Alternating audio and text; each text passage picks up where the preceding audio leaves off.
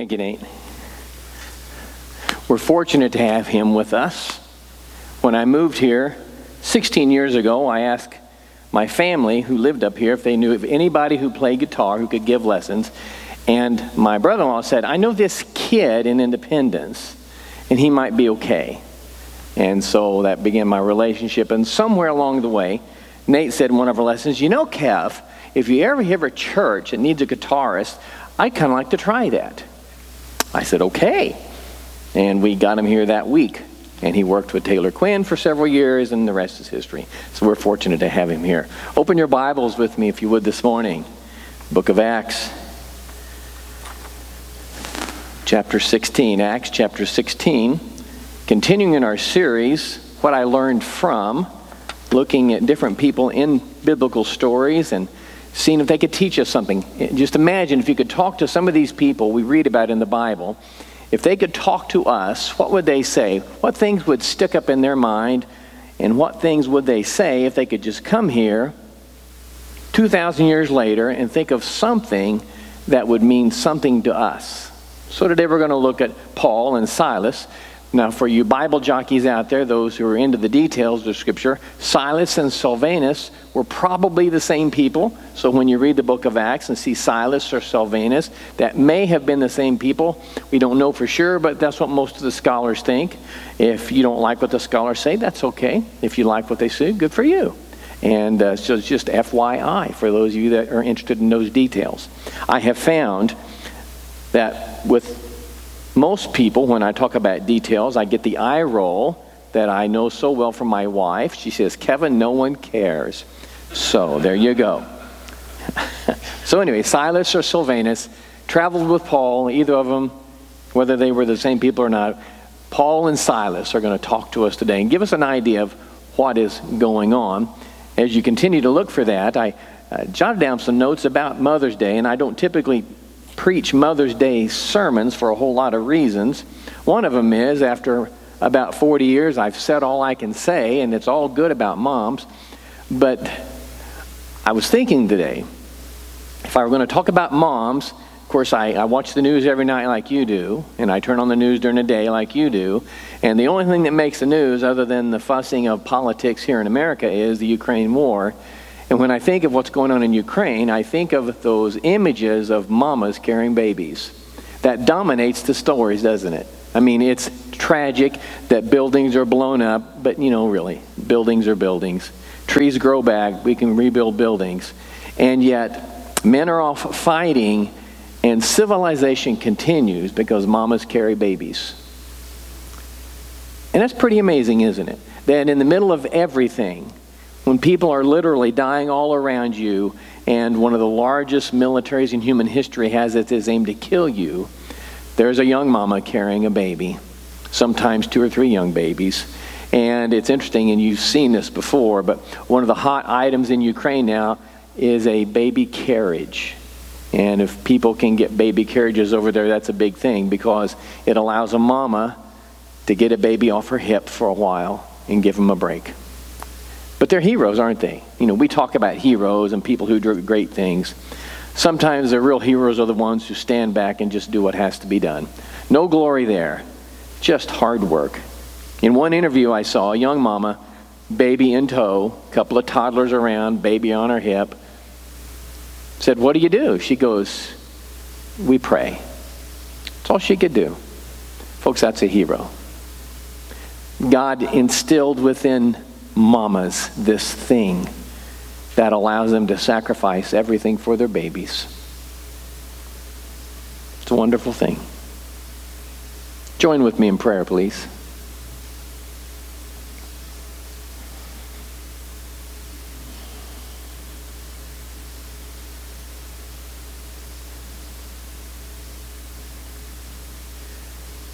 Father, we thank you again for the way you've designed us and created us and given us a family system that when we follow it and live with you, you nurture us and take care of our needs.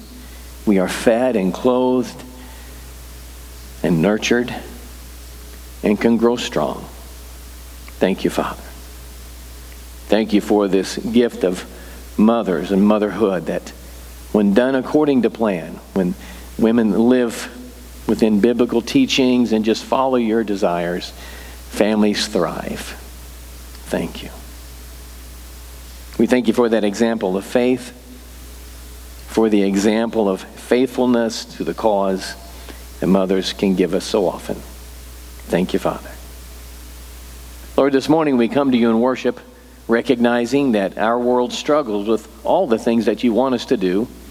In our culture, we struggle with the concept of motherhood, what's good and bad, and who should and who shouldn't, and all those things. We fuss over the most minute details. We ask for mercy and forgiveness when we stray. We ask for grace, that you would help us to see the way of life. Work your will, Father. Teach us. Use our mistakes to teach us and show us a better way. Help us, Father. We ask for forgiveness for our sin. We ask for help for our leaders, for those who exert control over our lives, for those that have power over millions and billions of dollars, those who control our military.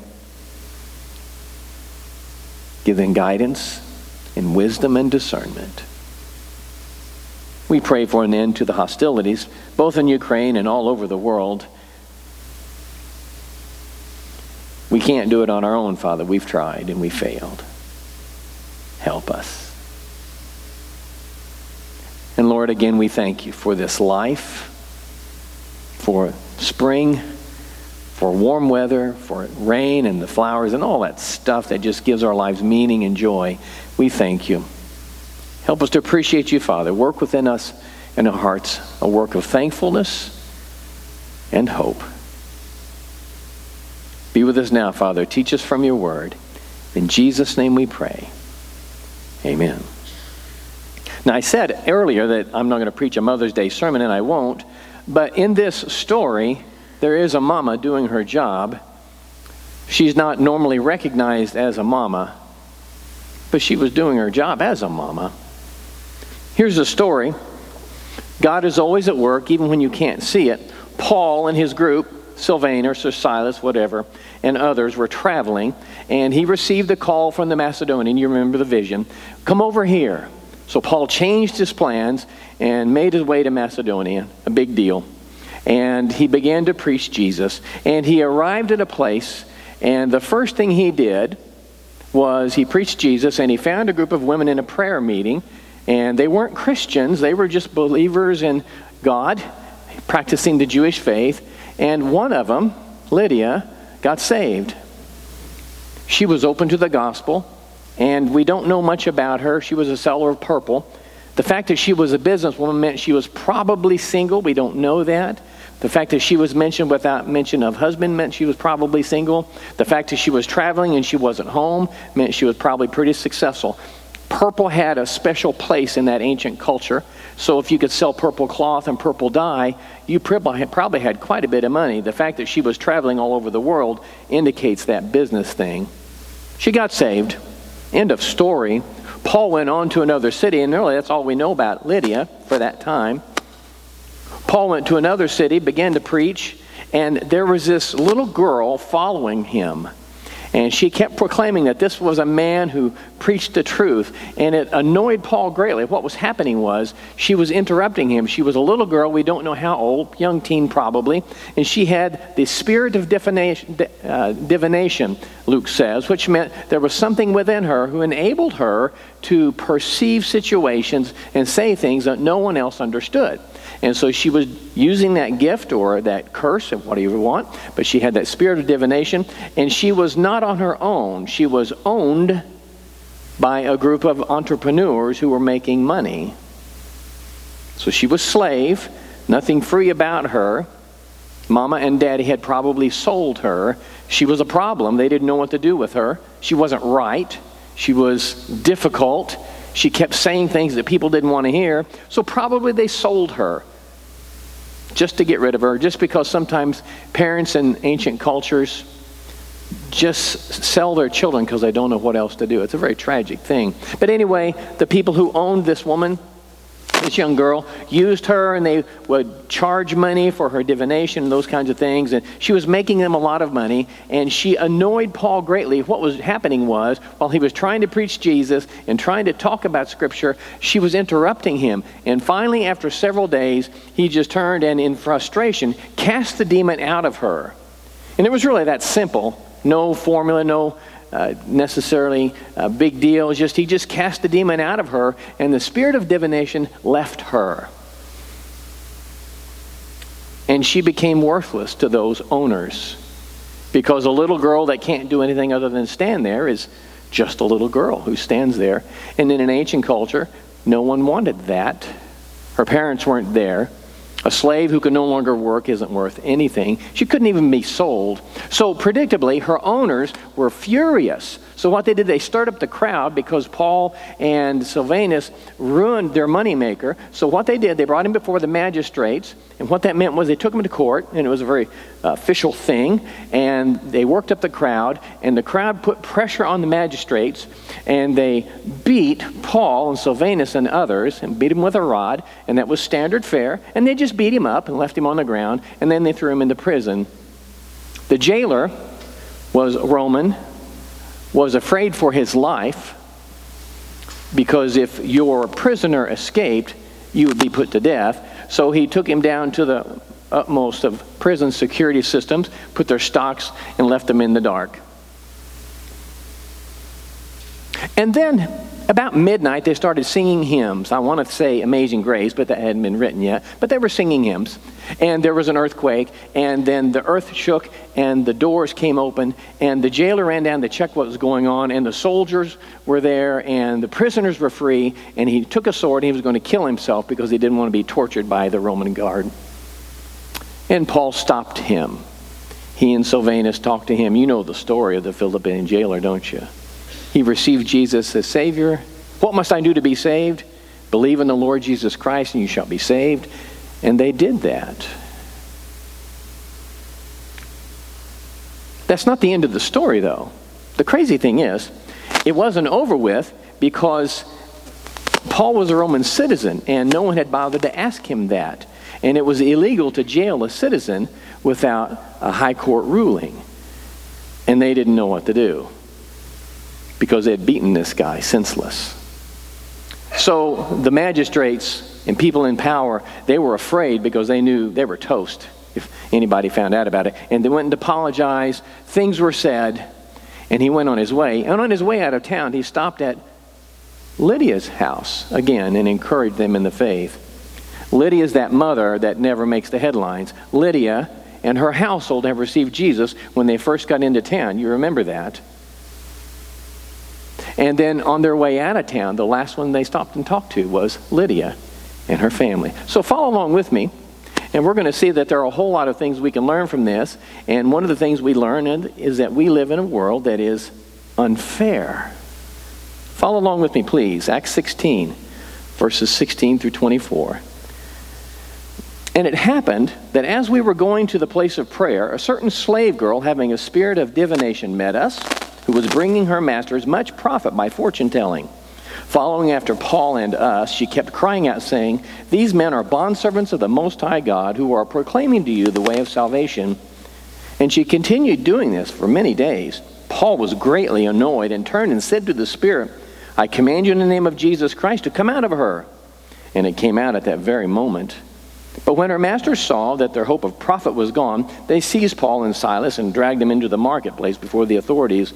And when they had brought them to the chief magistrates, they said, "These men are throwing our city into confusion, being Jews, and they are proclaiming customs which it is not lawful for us to accept or to observe, being Romans." And the crowd rose up together against them, and the chief magistrates tore their robes off them and proceeded to order them to be beaten with rods. And when they had inflicted many blows upon them, they threw them into prison, commanding the jailer to guard them securely. And he, having received such a command, threw them into the inner prison and fastened their feet in the stocks.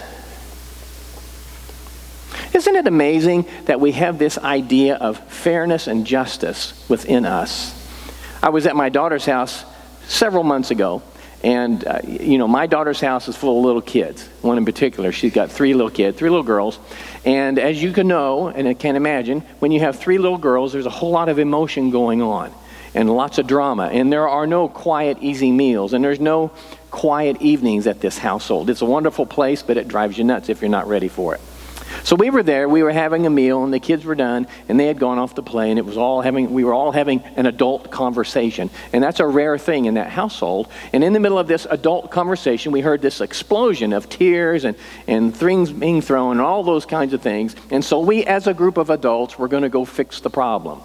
And so we walked in, and they were screaming and crying, and they were blah, blah, blah, the whole deal you can imagine. And then in the middle of this all, we heard this piercing voice, "That's not fair." And we knew then that there was nothing we could say to fix it. Somebody had done somebody wrong. Mama swooped in, though, as mamas do, and Mama did her job.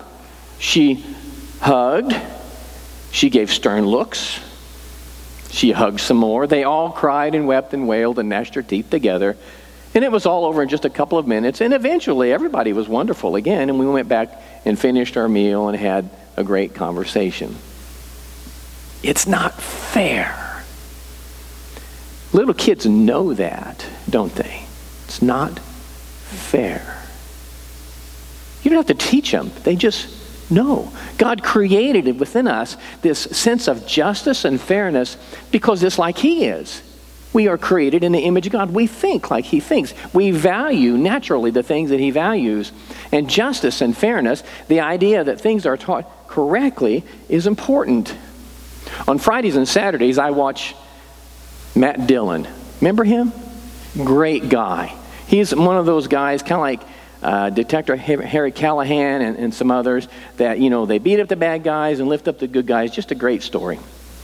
It's amazing to me, though, that back in the 60s, 62 and 63 is when those shows were made, that the criminals, who were always the bad guys, when Matt Dillon lays the law down, they always say, "That's not fair, Sheriff."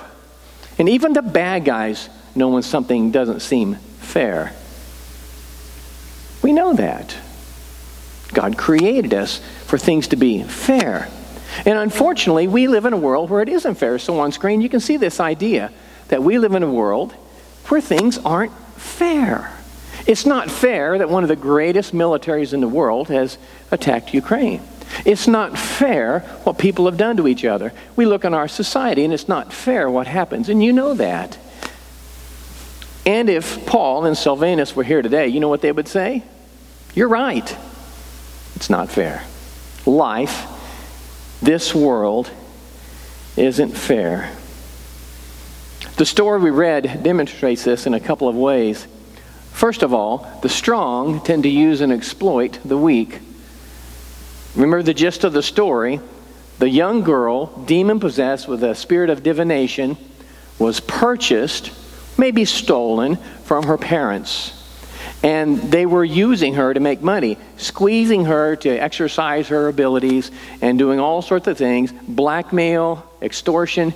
You imagine it. If you had someone who could perceive things that were hidden, you could use that to your advantage. This is exactly what was going on. Now, it didn't matter that they were using this little girl at her expense, and they weren't paying her. They fed her just enough to keep her alive. They dressed her just well enough to have some kind of respectability, and they did not care about her at all.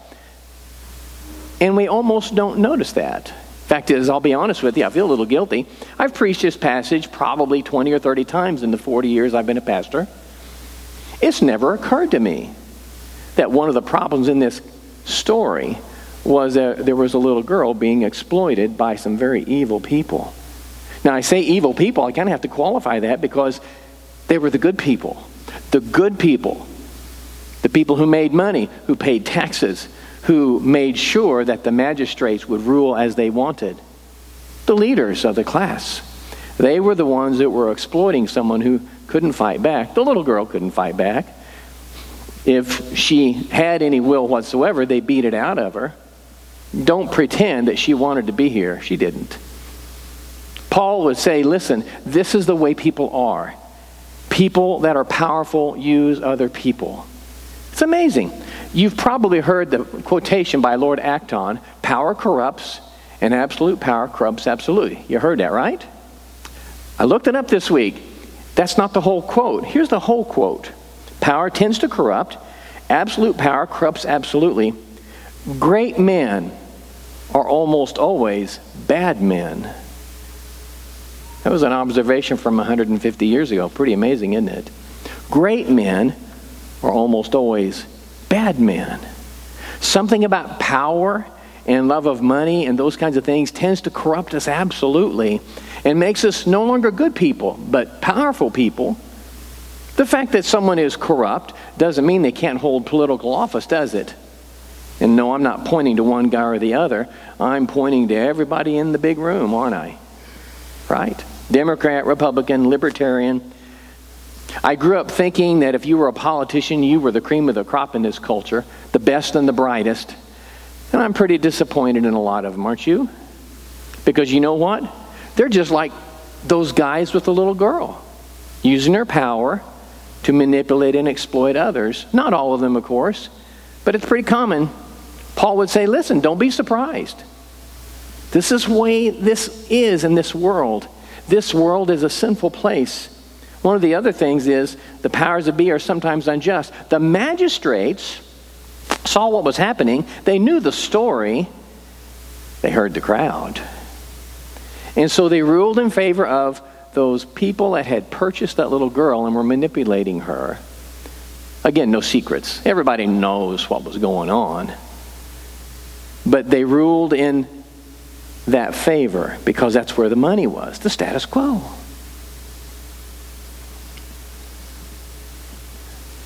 Paul would say, and Silvanus would nod his head agreeably, this is just the way of this world. This is what we're trying to change. The way of Jesus is completely different. Remember, when Jesus came, people expected him to come on a white horse and beat up everybody. That was the goal. The Jewish people wanted the Messiah to come and beat up all the bad people and set up rule in Jerusalem and have Jewish people beat up everybody else. That was their goal. Jesus instead came quietly in the night. When he did get on an animal, it was a donkey. Jesus chose that for a reason, to show that his kingdom was unlike anything of this worth. Not based on power, not based on exploitation and using other people, but based on humility and service. That's just one of the reasons that people didn't necessarily like the kind of Messiah that Jesus was, because he was so different. He challenged the ways of this world.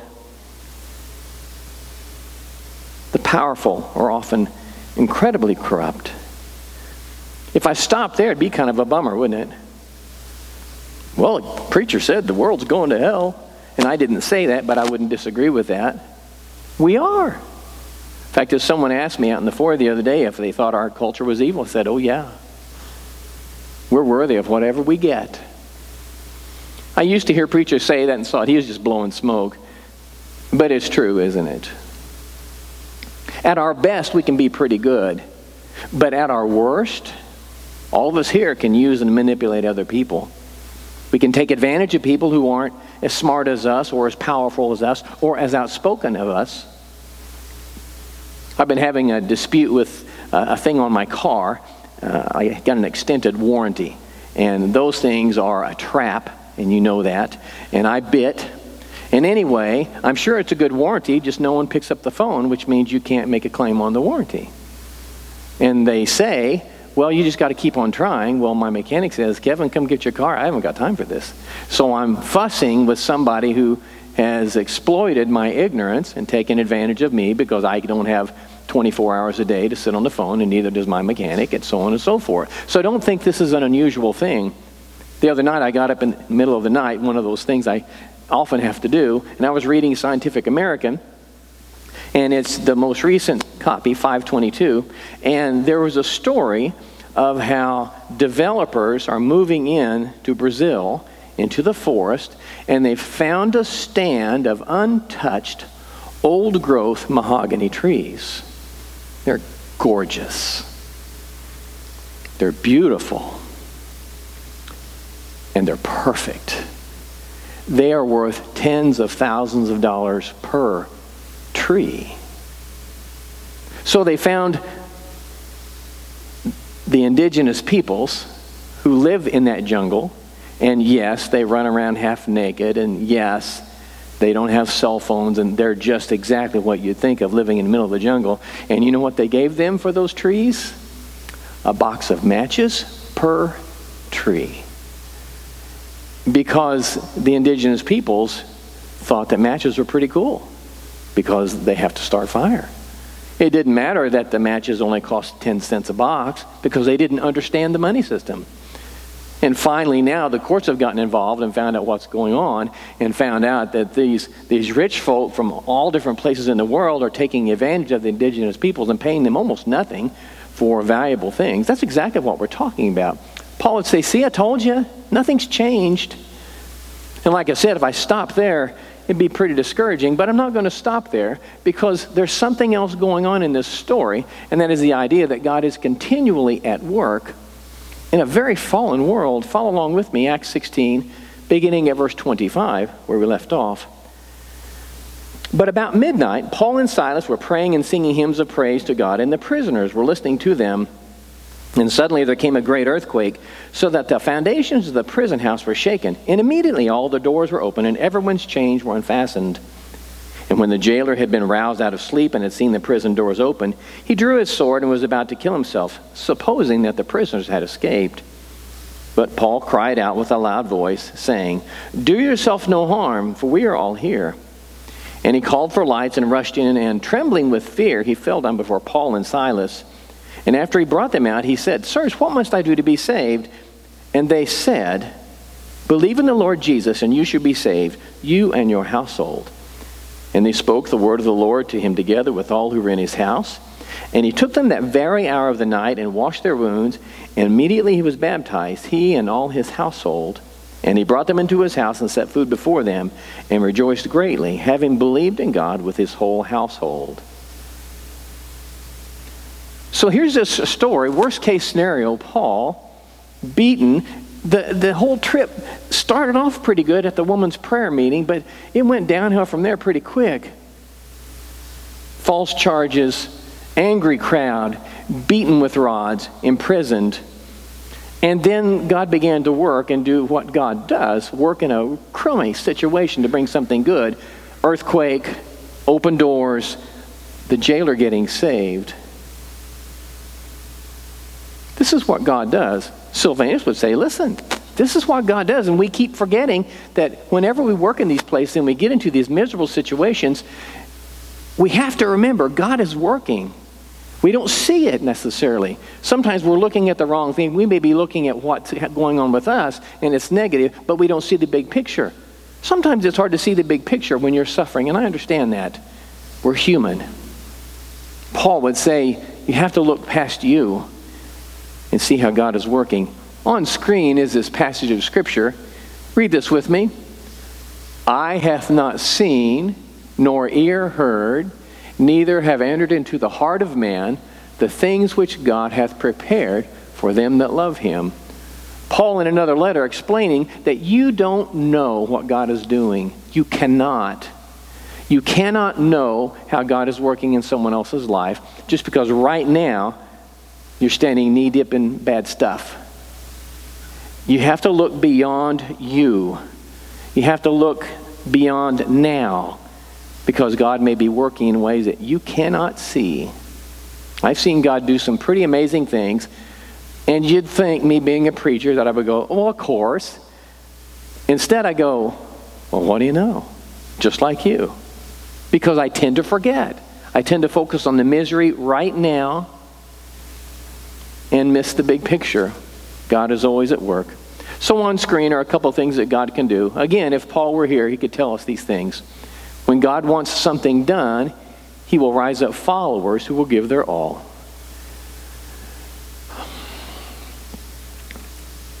I have never ceased to be amazed at what God does in churches. When he wants something done, he makes it happen. People stand up. People volunteer. People go, I'll do that.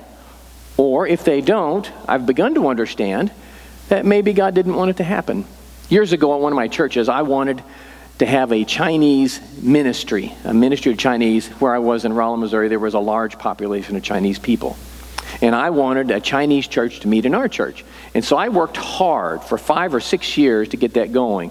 And I would seek out people that were Chinese, of Chinese origin and Christian, and all those kinds of things. And I'd spent a lot of money, and I had to work hard to get my church to be open to that idea. And I just knew it was going to happen.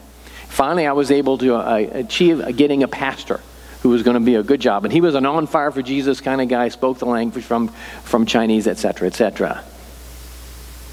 Fail. 3 times. Didn't happen.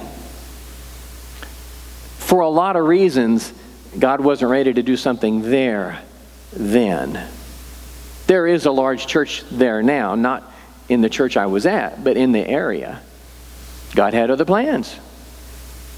If I'd have just stopped talking, maybe I could have heard something, but I missed it. God works. If something doesn't happen, maybe it means God doesn't want it to happen. And that's a hard thing too when it's something that you really want. But God is always working. When Paul went into Macedonia, he knew that God had called him. There was a vision. And the very first thing he did, remember, was go to the prayer meeting where a woman named Lydia, the seller of purple, who was wealthy, she got saved. She and all her household. Her friends, her children, maybe a husband, her servants, the whole group got saved. And that's the way it worked in that ancient culture. God was working.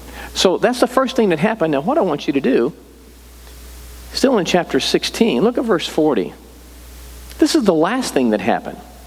And they went out of the prison and entered the house of Lydia, same woman, and they saw the brethren, and they encouraged them and departed. Now this is what we know after the fact. Lydia was a strong woman, now Christian, wealthy, went home and started churches. Got involved in the whole Christian movement. Had a lot of money that helped. A lot of fire that kept it going. God was working, wasn't he? In that whole mess of Paul being stoned, beaten with a rod and imprisoned, God was working. And the last thing Paul did on his way out of town was stop and talk to Lydia and encourage her in the faith, saying, listen, and I can only imagine he was saying, listen, don't let this stop you. God is working. And I can hear the preacher and Paul going, and I know he's going to use you in ways you can't even imagine. God's always at work. One of the other things on screen, God offers the gift of faith to those who will receive it. Lydia received it because she was open. No tricks, no extended invitations. Yes, I'll follow Jesus. She was ready. I don't always understand how that works. The Holy Spirit has to prime people's hearts and get them ready. And sometimes as soon as they hear about Jesus, they're ready to go. Sometimes it takes months or years. But the Holy Spirit was at work. And we can't know this. All we can do is do what Paul did. Go and talk about Jesus. So the lesson there for us, I guess, is because God is always working. Number one, don't let your circumstances discourage you because you don't know what God is doing. You don't know how he's using you. You don't know that he might use your witness to bring somebody else to faith. How you respond, how you talk about your experiences, whether you keep the faith or drop out of church and things like that. You know, people have a lot of ways of responding to hard times. Before you respond, think it through. How can I respond in a way that demonstrates my faith?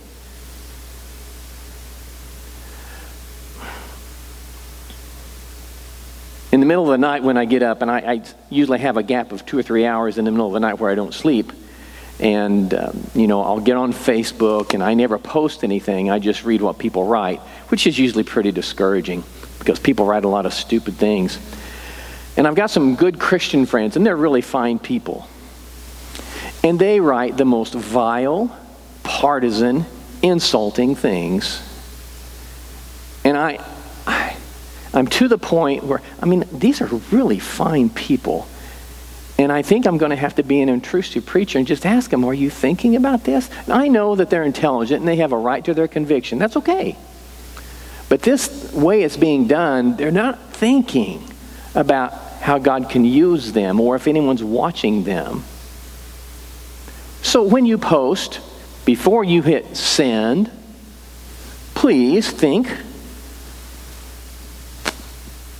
how is this conviction, how are my words going to be interpreted? Do I come across as a Christian with grace and love, or do I come across as a partisan hack who's baptized my own political opinion? You know, how you talk determines how you are perceived. So Christians, be careful. And I have to do it too, and I'll be honest with you. A lot of things that I want to post, I never hit send because after I read them I go, oh my gosh, I'm one of those people. And I don't want to be one of those people, so I've got to be careful. God is always working. God uses Christians to sometimes do great things if they allow him to. On screen is a passage of Scripture. Read this with me if you would. What shall we say then to these things? If God be for us, who can be against us?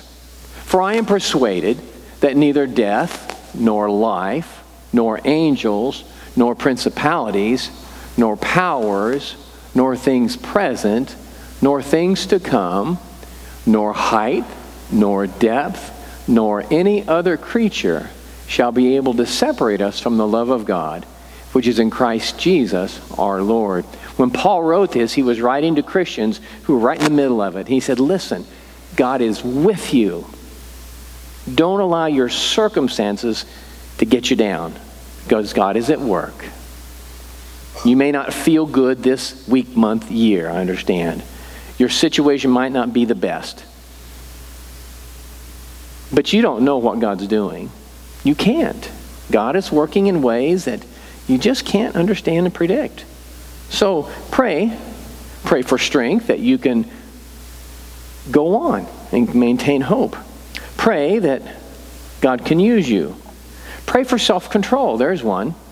God, if you feel a conviction to say something, that's great. Say it in a way that honors Christ, that shows people that there's a God who loves, that's working within you. And be careful with your tongue. It is an evil thing, even if you have to sit post to make it go.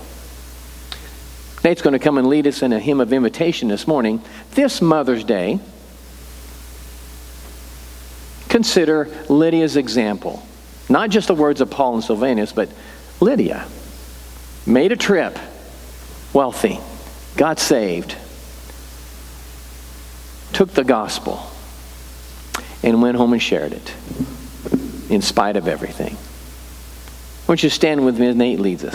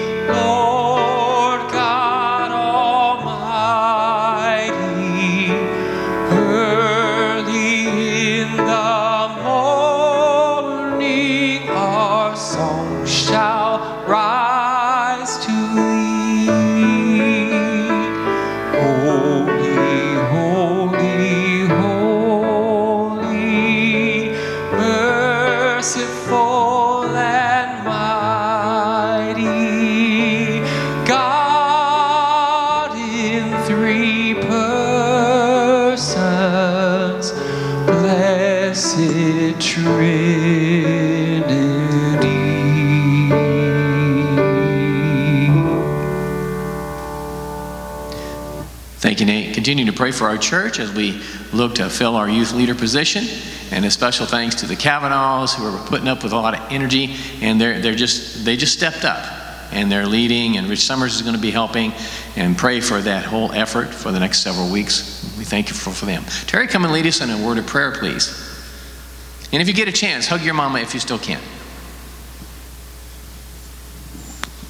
Pray with me, please.